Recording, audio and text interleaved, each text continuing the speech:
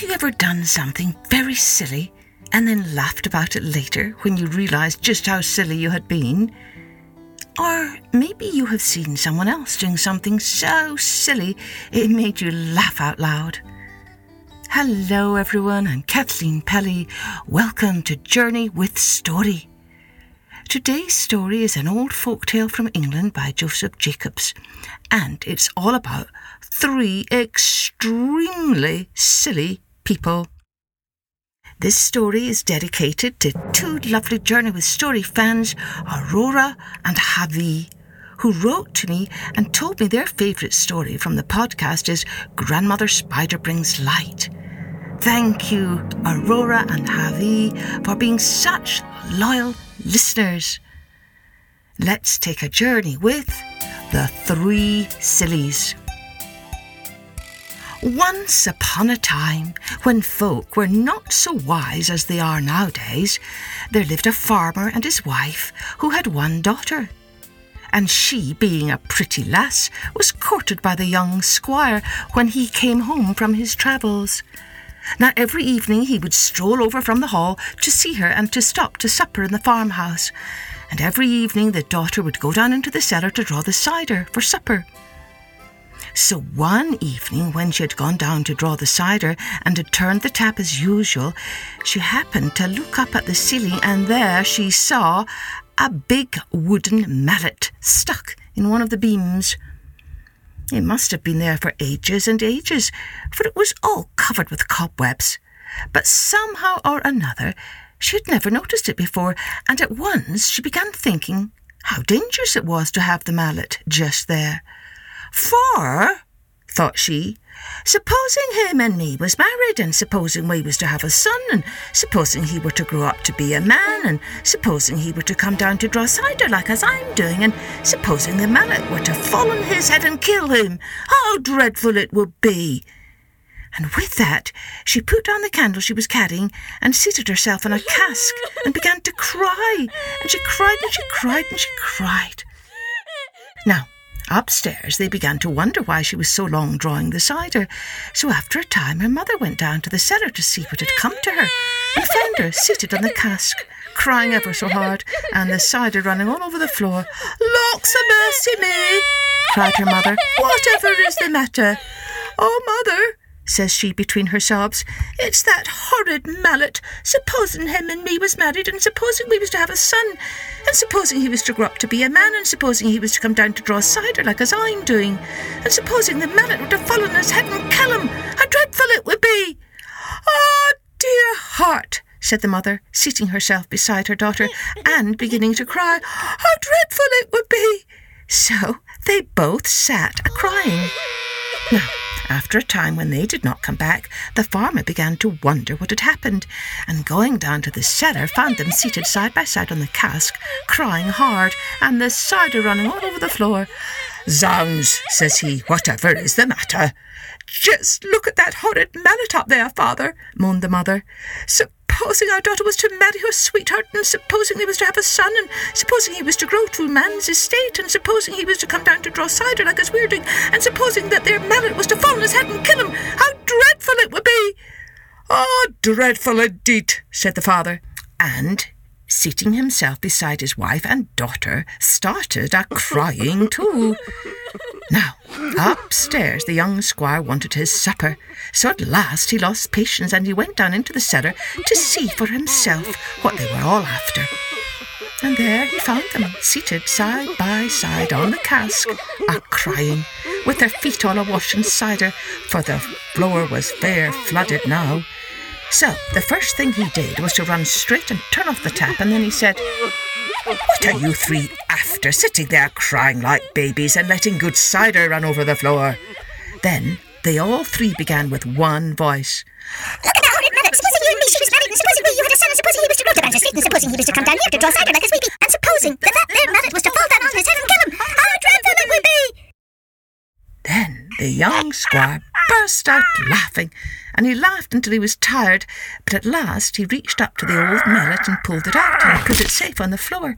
And he shook his head, and he said, I've travelled far and I've travelled fast, but never have I met with 3 such sillies as you 3. Now I can't marry one of the 3 biggest sillies in the world, so I shall start again in my travels, and if I can find 3 bigger sillies than you 3, then I'll come back and be married, not otherwise." So he wished them goodbye and started again in his travels, leaving them all crying, this time because the marriage was off.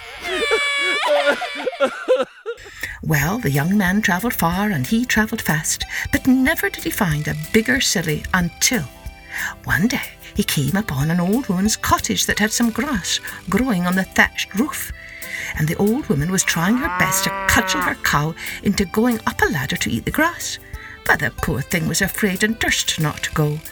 Then the old woman tried coaxing, but it wouldn't go. You never saw such a sight. The cow getting more and more flustered and obstinate, the old woman getting hotter and hotter.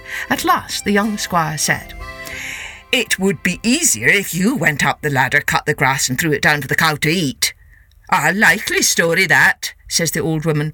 "A cow can cut grass for herself, and the foolish thing will be quite safe up there, for I'll tie a rope round her neck, pass the rope down the chimney, and fasten another end to my wrist, so as when I'm doing my bit of washing she can't fall off the roof without my knowing it. So mind your own business, young sir."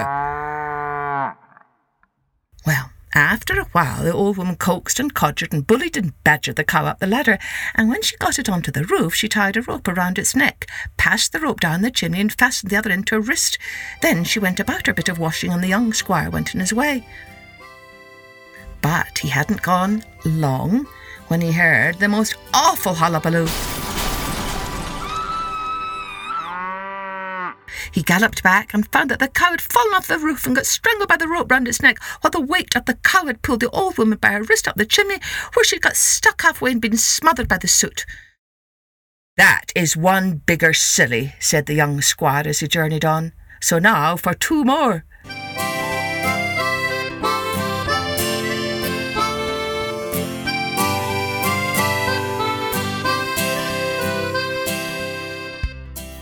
He did not find any, however, until late one night he arrived at a little inn, and the inn was so full that he had to share a room with another traveller.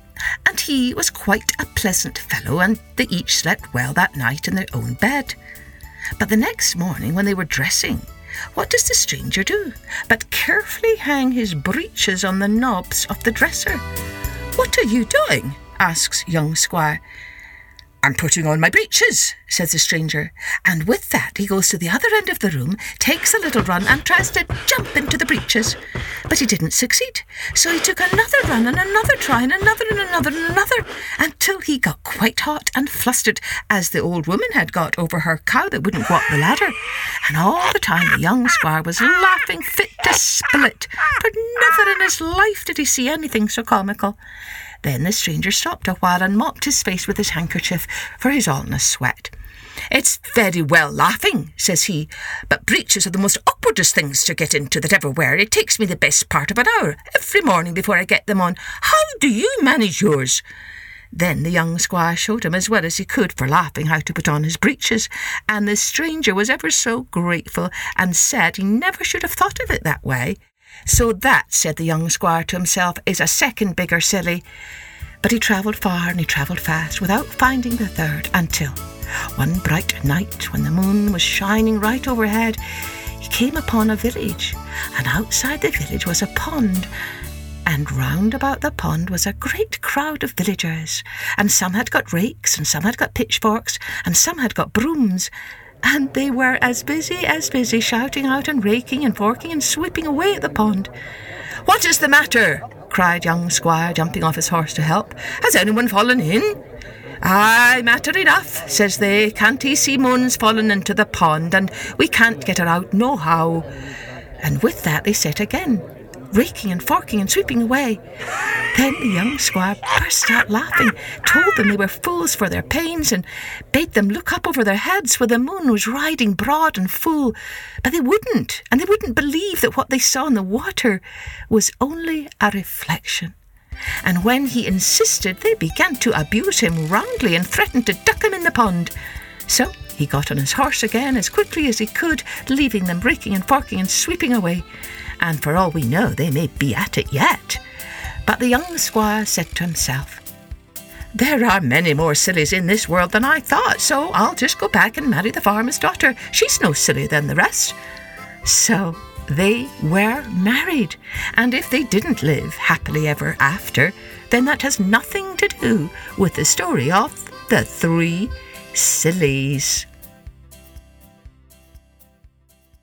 So, what do you think? There were some words in there that might have been a little unfamiliar. A mallet, just another word for hammer, and breeches, just another word for trousers. So, lots of silliness in this story for sure, but sometimes that's what makes for a great story, a lot of silly shenanigans. Maybe you can make up a silly story about something silly you did or someone else did. And I'm sure this episode must have painted some very silly pictures in your imagination. Don't forget, you can send me your drawings on Instagram at Journey with Story. Cheerio then, join me next time for Journey with Story.